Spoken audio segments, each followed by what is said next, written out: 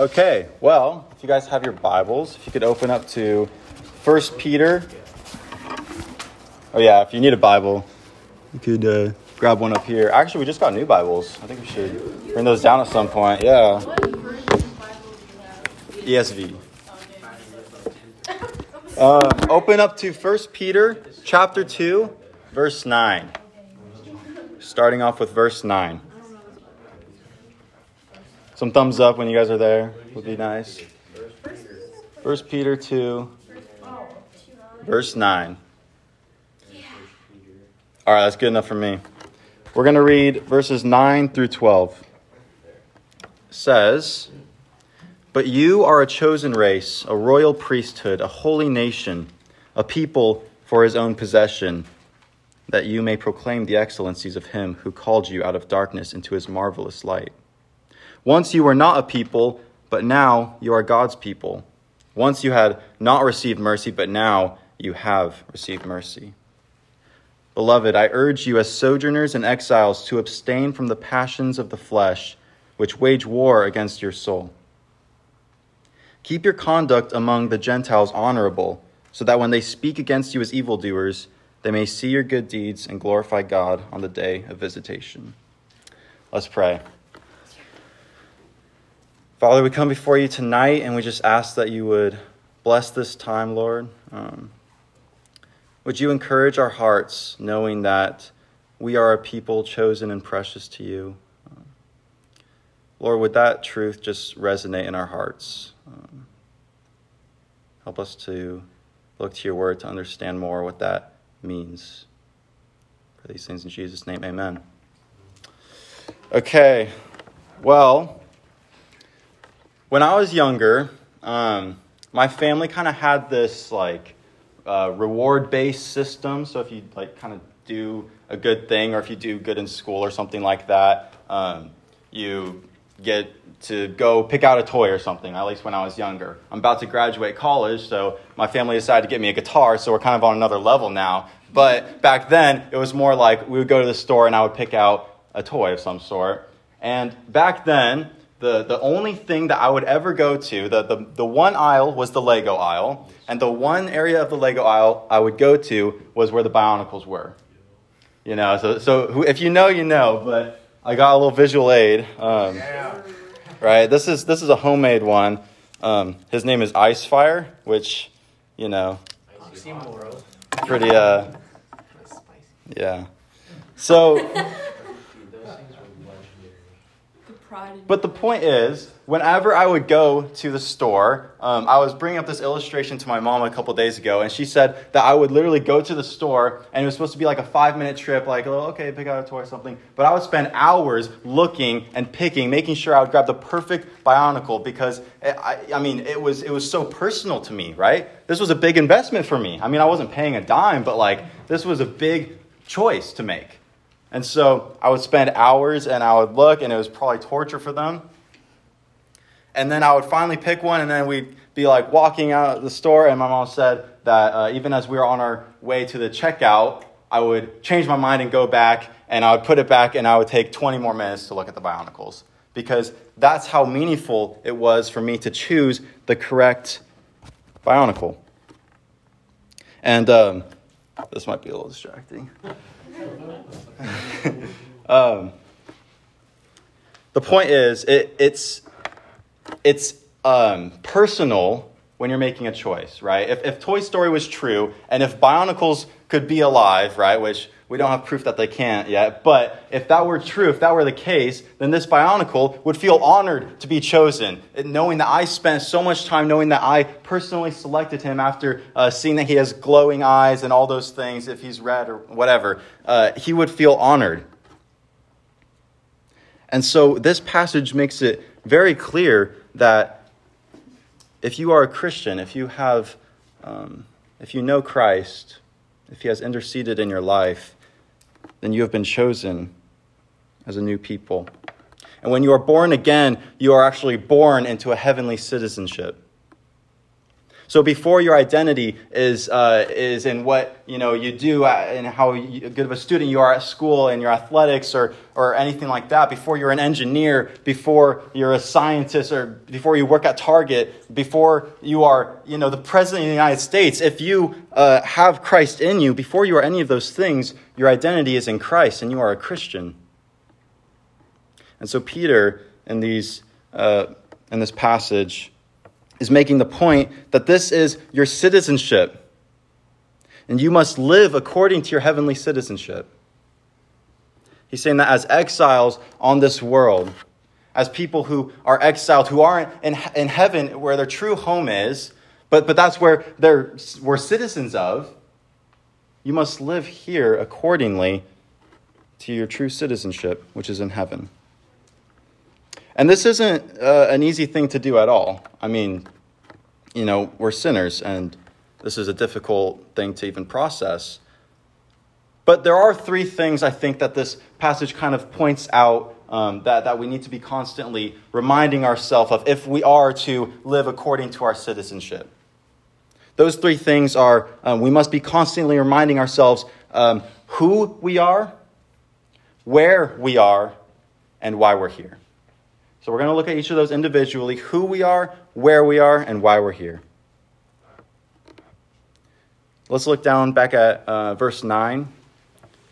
We're going to start off by looking at who we are. It says, "But you are a chosen race, a royal priesthood, a holy nation, a people for his own possession, that you may proclaim the excellencies of him who called you out of darkness into his marvelous light."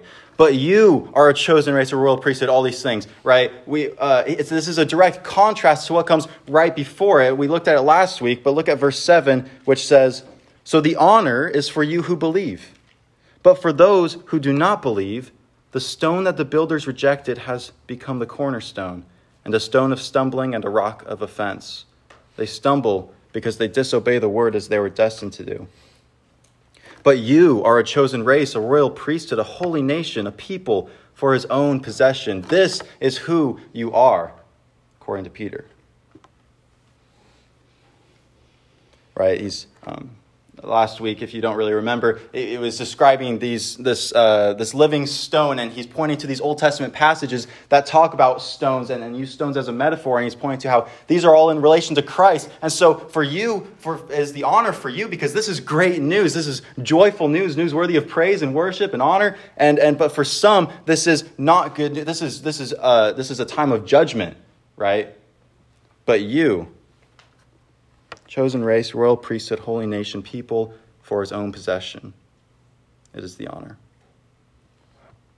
These words, right? Chosen race, royal priesthood, holy nation, the people of his own possession. These are very similar language to this status described in Exodus 19 of the status that you kind of get when you have a perfect covenant union with God, right? But Israel, right, if you know the Old Testament at all, going down a sinful pattern of just completely disobeying, breaking the covenant, all these things, just turning their head away from God. And we, born into sin, are children of wrath. And so we have no power to do this on our own. But what happened? Christ interceded. He came, he died on the cross on your behalf. He paid the debt. He ransomed you. He took the wrath of God.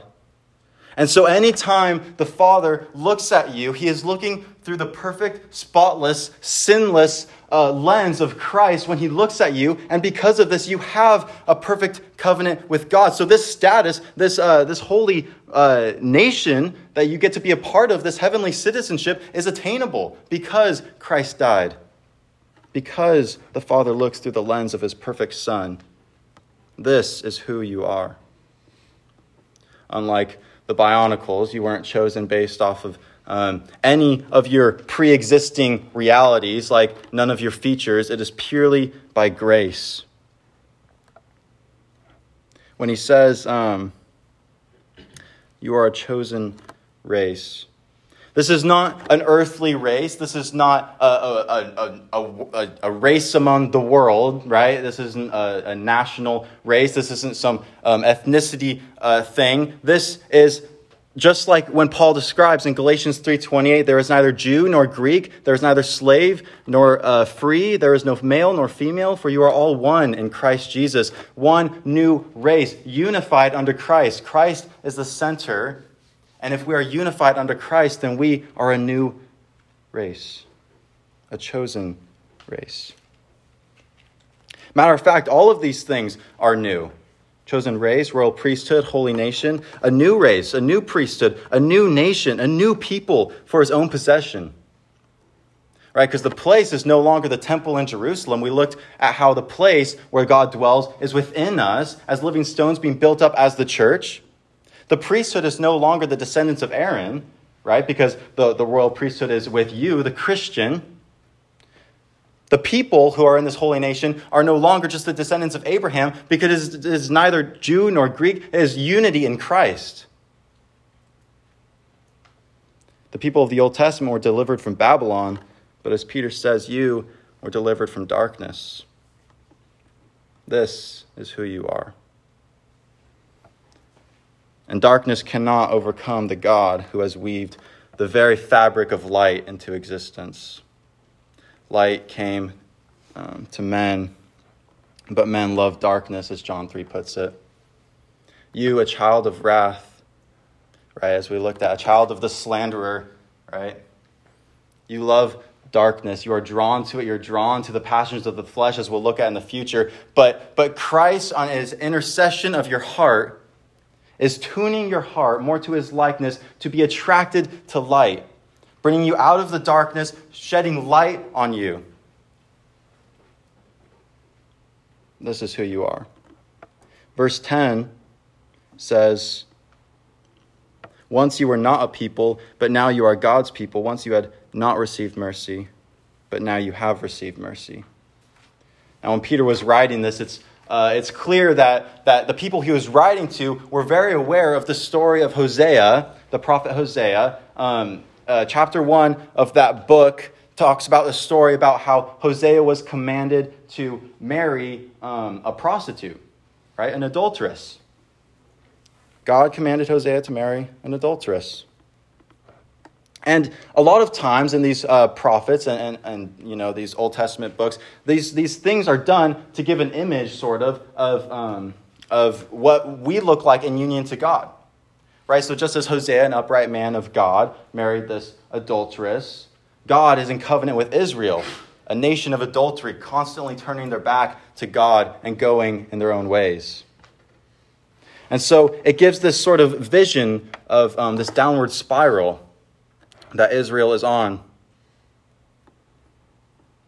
And they have children. And God commands two of the children to be named. One of them named Lo Ruhama, which means no mercy.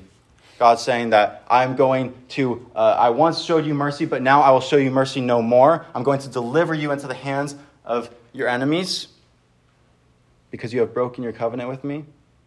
And lo am I, which means not my people. Once you were my people, now you are not my people. I'm going to deliver you into the hands of your enemies. And so this is bad news for them. But in Hosea 2, there is hope of a future restoration, right? A future promise of being redeemed. Are you starting to put the dots together a little bit, right? Christ coming and interceding for us is that restoration, is that future hope that we have access to. It's this privilege of the gospel that we have access to, this perfect covenant reunion. And so in 1 Peter chapter 2, verse 10, when he says, once you were not a people, but now you are God's people. Once you had not received mercy, but now you have received mercy. This hits home, right? This is saying, okay, this is the conclusive statement to all those years ago when we were not shown mercy anymore, and when we were not his people anymore. And now we're united through the blood of Christ. Now we are his people. Listen, this is who you are. All of this word, which we talked about a week ago. This good news, this honor, this privilege of the gospel that angels long to look at, all of this, why? Why do you get it? Because now you have received mercy. There is no other reason. So when you introduce yourself, who do you say that you are? I remember when Aaron went to Africa a few years ago and he came back. He went with Eric Bells, Allie's dad, and he came back. He talked about how when someone introduced themselves, it was just super encouraging because when they introduced themselves, they said, "Hi, my name is so-and-so. I'm a Christian." As if that was the most important thing about them, as if that was where their identity was in. Can you imagine if that's how we introduced ourselves instead of saying, "My name is Keegan, I work at Target"? A people chosen by God before the foundation of the earth. A nation built on the death and resurrection of Christ. Sinners redeemed and made spotless. Orphans adopted and loved. This is who you are. It's very important to understand who you are. It's going to be the drive for understanding why it's important where we are and why we're here is going to stem from that as well. So, to look at where we are, let's look at verse 11. It says, "Beloved, I urge you as sojourners and exiles to abstain from the passions of the flesh which wage war against your soul." If you remember, a couple weeks ago, we talked about how passions is a word that whenever Peter uses it, he's always referring to a sinful pleasure, right? When Peter's using the word passions, he's not talking about godly passions. He's not talking about reading your Bible and stuff like that. He's talking about passions of the flesh, sinful pleasures which you take delight in.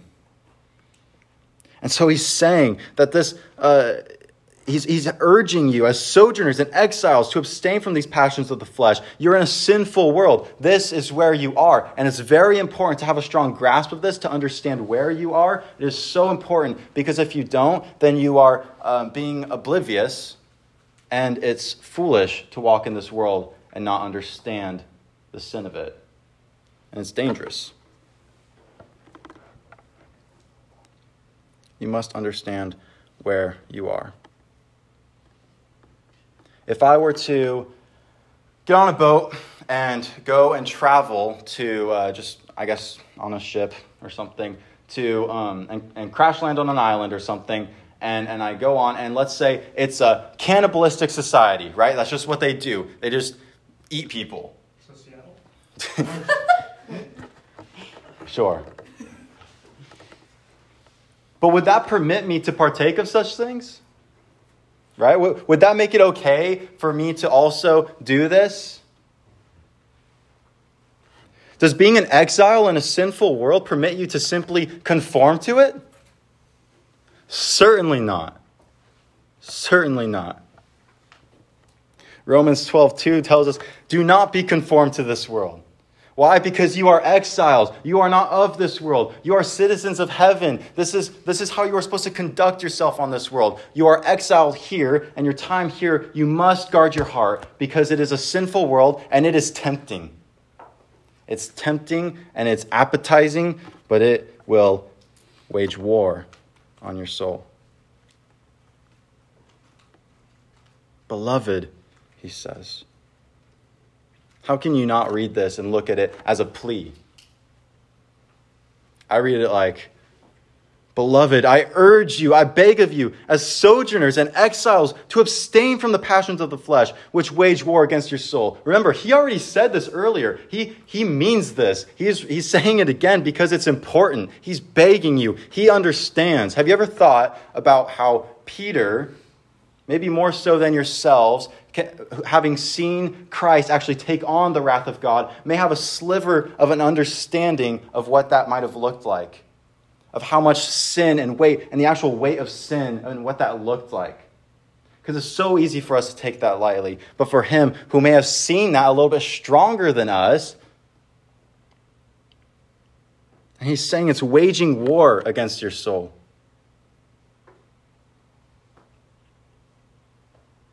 This is a current war. When he says waging war against your soul, it's a present term, right? It's currently waging war against your soul. This is stuff that is currently a tug of war in your heart. It's currently a battle between darkness and light and hope to be drawn out of darkness and into the light. This is a constant battle. I love his comments on televangelists who are saying, like, become a Christian. Your life will get easier. Your life will get better if you donate money to the church. If you maybe read the Bible once or twice. If you pray once or twice, your life will get better. Just have enough faith, and your life is just going to be easy. In response to that, R.C. Sproul says, "My life didn't become complicated until I became a Christian. It wasn't until I became a Christian that all of a sudden I can't do whatever I want." Right? All of a sudden there's consequences. All of a sudden there's things that there's a war that you're aware of all of a sudden. Right?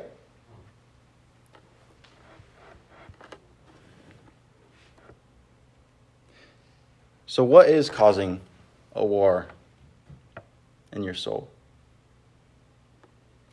I mean, what are you wrestling with? Because Peter seems pretty strong, opinionated about this. It's a war. It's waging war. It's not to be taken lightly. So what is causing a war?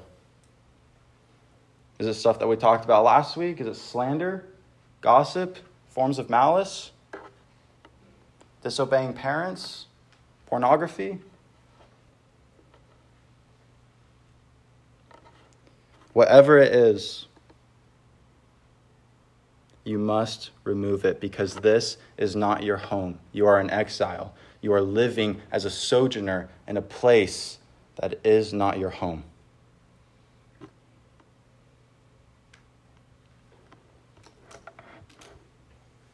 It's a fallen world, a sinful and corrupt culture that feeds off of the passions of the flesh. It's a hostile environment, a place where you are prone to wander. This is where you are. This is where you are. And so, like Peter says earlier, that we looked at a few weeks ago, gird up the loins of your mind, right? Be sober-minded. Guard your heart with this word.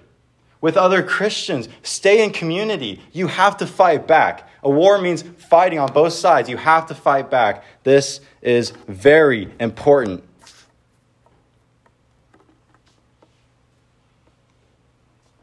Who you are? A Christian.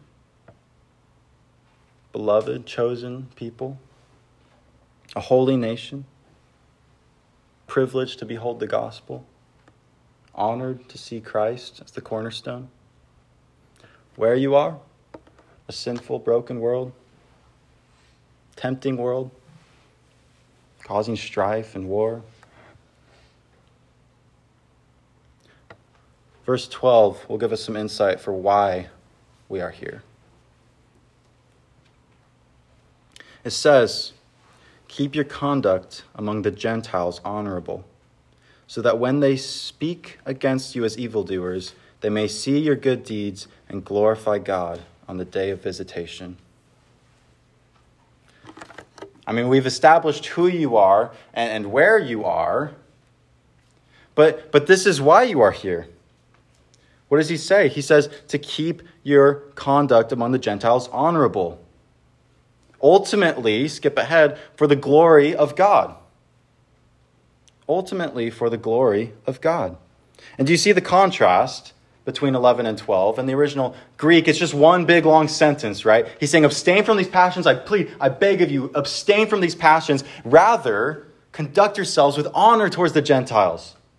And when he's talking about Gentiles, just as he has described Christians as the chosen race, the true Israel.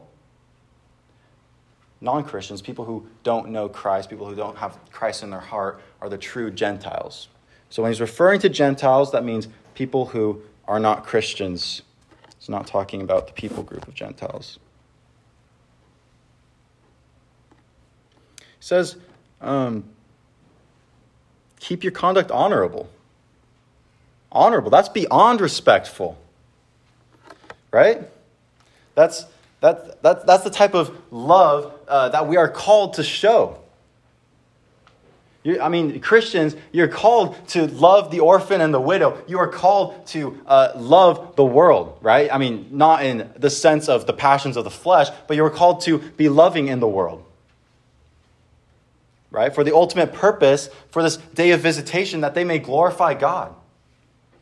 In the sense that you act this way and you show your good deeds on display, reflecting the love of Christ, right? Reflecting Christ through your works, through your actions, in such a way that it might influence other people, and they might see it, and they might see that maybe you have a heart that has actually been tuned towards God's grace, and they might see that you have actually been transformed, and then they might turn and they might accept Christ into their hearts. They might hear your testimony, and they might glorify God as well. That's the Great Commission. To go and preach the gospel.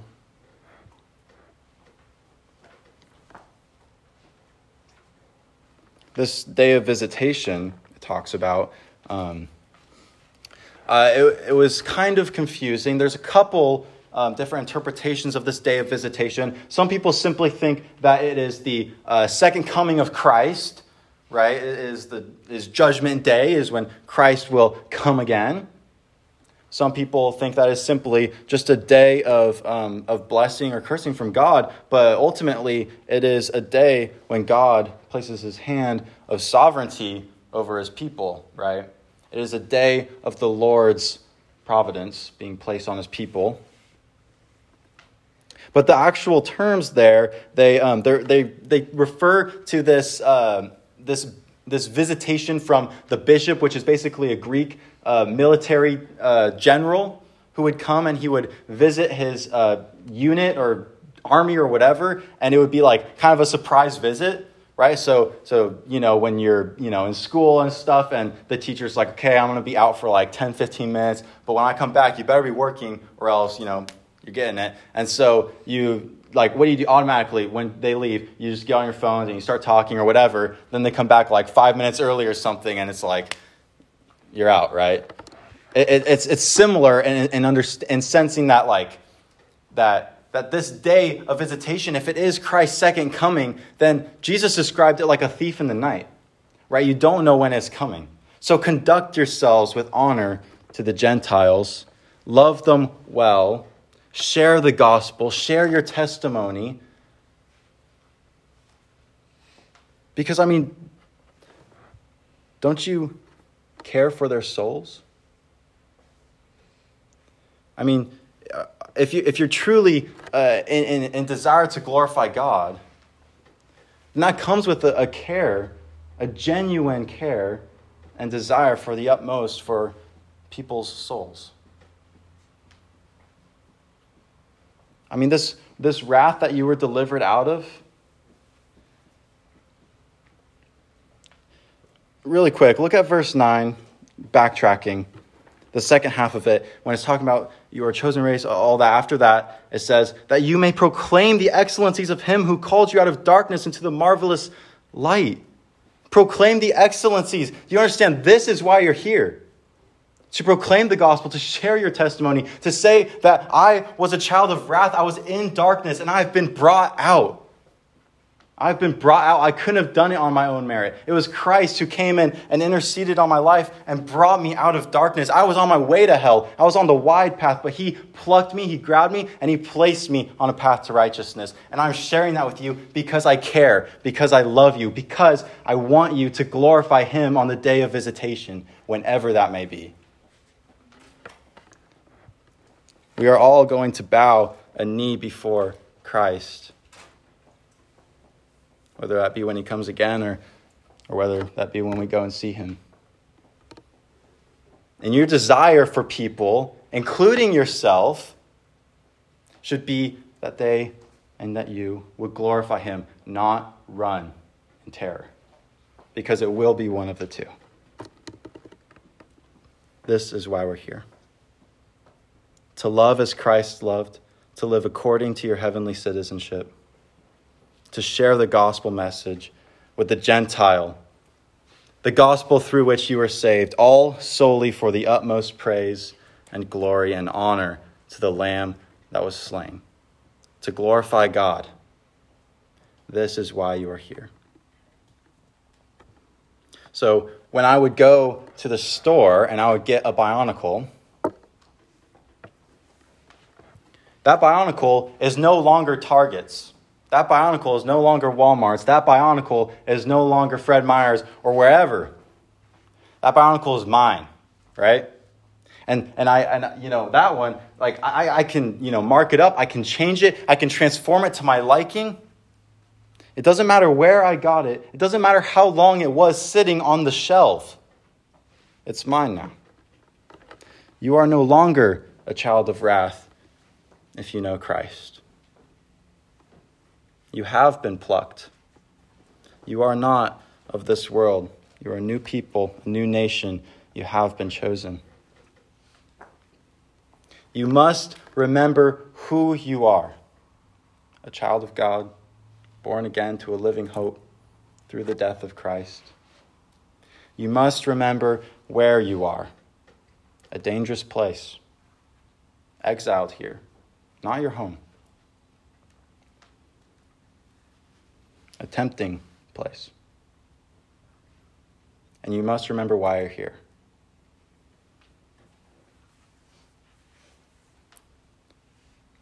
Ultimately for the glory of God.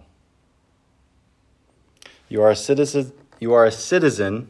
Conduct yourself in such a manner. I want to end with just a small reading of a little passage in Ephesians 4, and then we'll pray. This is Paul. He says, I, therefore, a prisoner for the Lord, urge you to walk in a manner worthy of the calling to which you have been called, with all humility and gentleness, with patience, bearing with one another in love, eager to maintain the unity of the Spirit and the bond of peace. Let's pray. Father, we thank you for this privilege to be called your people, Lord. We thank you that you have bestowed on us this honor. Lord, I ask that you would convict our hearts to live according to your citizenship in heaven. Lord, would you tune our hearts to be more like your Son? Would you help us to abstain from the passions of the flesh? Would you help us to glorify you in everything that we do? I pray these things in Jesus' name. Amen.